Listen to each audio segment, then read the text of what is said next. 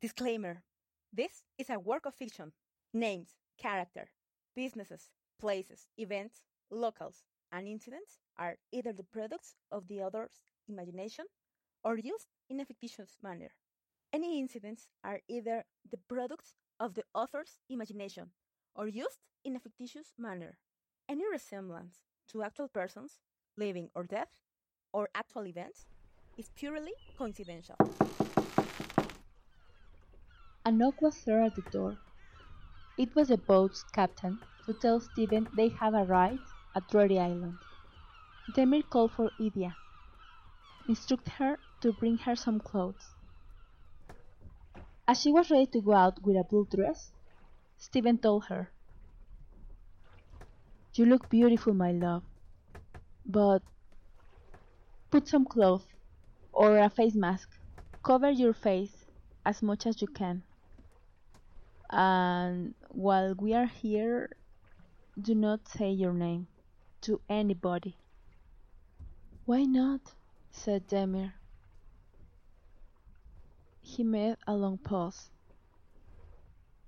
"Because people here do all kinds of magic and sorcery. I wouldn't want a spell on you." "Steve, I don't believe in magic, or spells, or anything like that," said Demyr. "I don't know why, as you casted a spell on me." He reached out to her, and they kissed. They had arrived at the capital of the island, a picturesque small city full of life. In every street there were many stores, for anything the mind can imagine. They passed a store full of flamingos that were being sold as companion mascots. A lot of people from different parts of the world were walking through or having a bite at a well-established restaurant or improvised food courts. It was easy to spot that some of them were merchants, doing their products negotiation to the best bid. The couple walked the scenic town. They arrived to a place with a small purple door. They entered. Inside there was a long hallway. Where it seemed to end, there was an entrance to a warehouse, full of anything you can imagine, among spices, art, and a lot of wine. At the end of the venue, there was a large man with a very strong voice. He was giving orders and seemed to be the owner of the place. He saluted Stephen very effusively as they arrived near him. "Stephen, the least one I thought of seeing today," said the man. "Hello, Magner. I am here on my way back to the ring, but I need you to provide me with purple salt. A lot of purple salt." "Ooh, I'm glad His Majesty had enjoyed it," said the man. Yes, I had enjoyed it. I have a boat on the pier. How long will it take? Here. I wrote what we need in this piece of paper." He handed a sheet to the large man.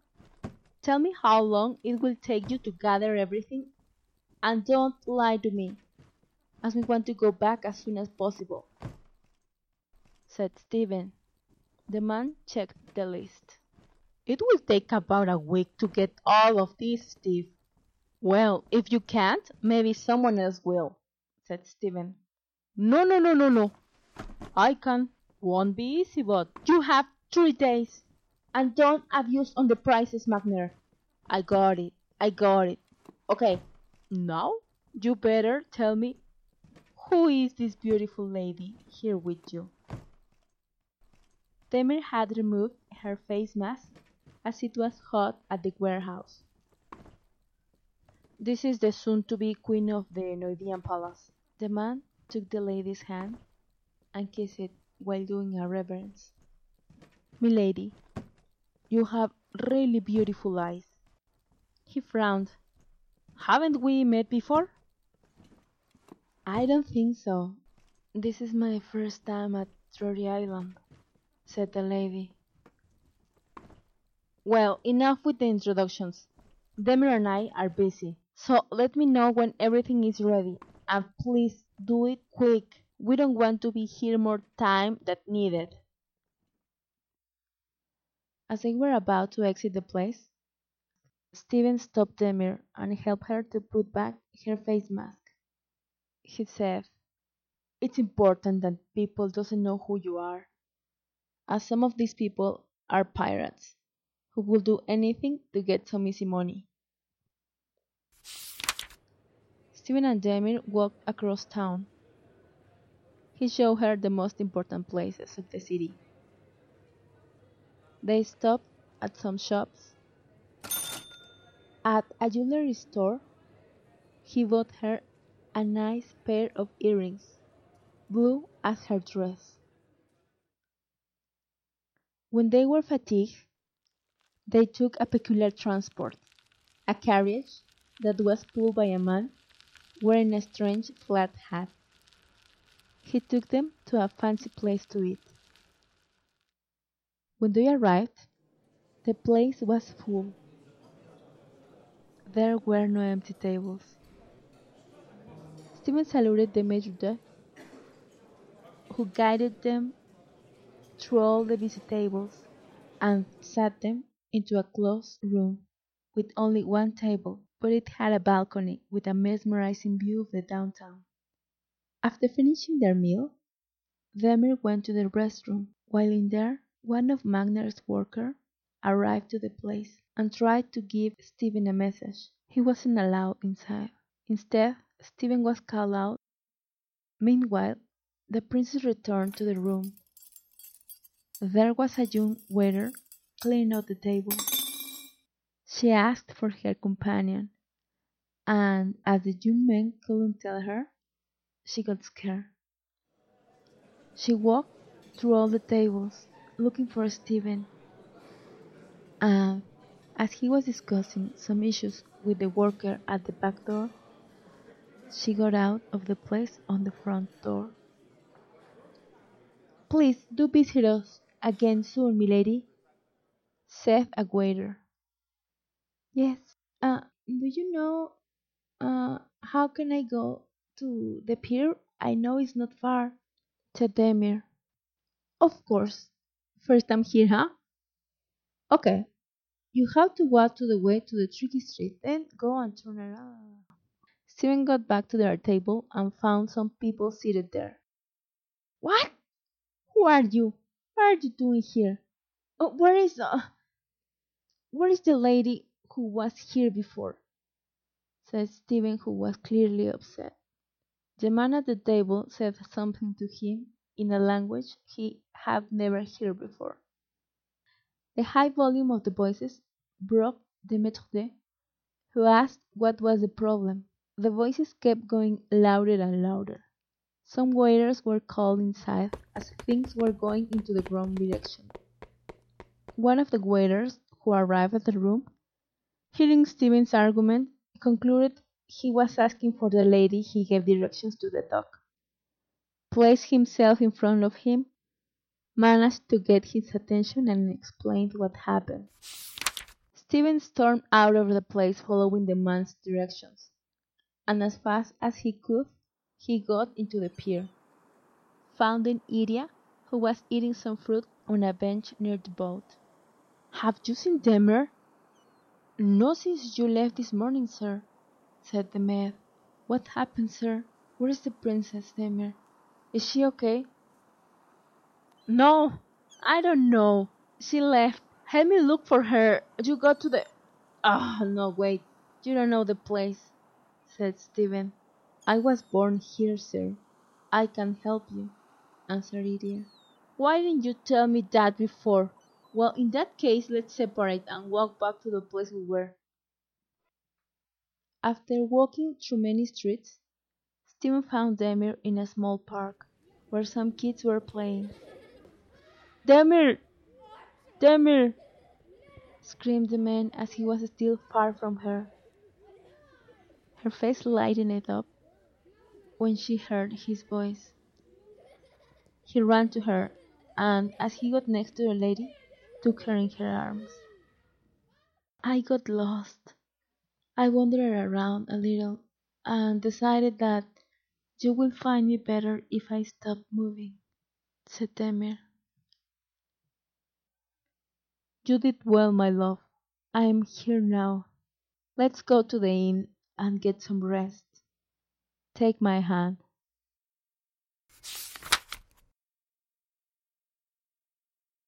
They got the corner room on the third floor. There were candles lighting up over the entire place. Demyr opened the balcony. A soft sea breeze entered, making the curtains dance. Some music could be heard coming from the street. Stephen took the princess by the back, holding her by the waist. The couple started dancing a little, following the symphony. As they kept moving, he kissed her neck and shoulders. She turned over, held him while still balancing their bodies to the rhythm. They shared a soft kiss. They had joined their lips before, but that time they felt a warm wave that started at their mouths and kept coming down through their chest, rising up their body's temperature and the blood pressure.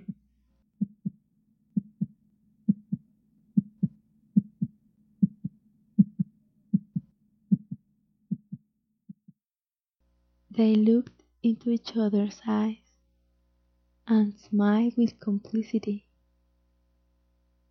walking slowly until reaching the bed. While kissing her, Stephen delicately started opening Demyr's blue dress, kissing every spot where he had opened the bottom, until taking it off and he could see her entire body, the source of his desire. That body he had now perfectly known. She then proceeded to take off the man's black leather vest, then opened his shirt. His pants were still trapped on his boots. He quickly removed everything. They lay down at the bed while holding, as they were seen to be melted into each other's arms.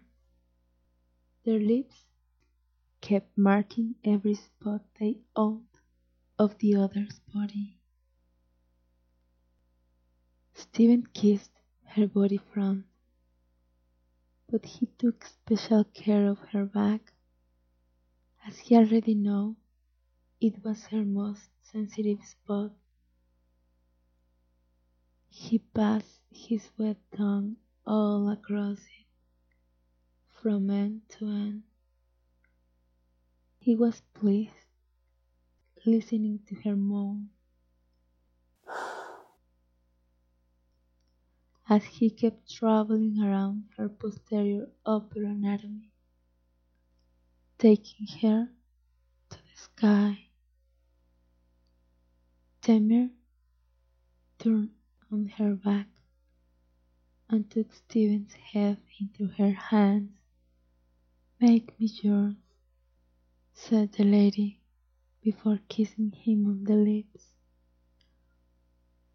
Stephen managed to get into her legs and get himself into the Lady Treasurer's chamber. So warm, eager into letting him in, they kept kissing until they finally reached their own symphony, the maximum level of love and pleasure.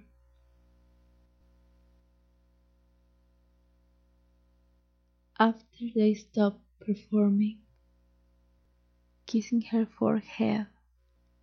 He said, "This afternoon I got really scared when I couldn't find you, my dear. Don't ever do that again. I'll be lost without you." They kept holding each other until falling asleep.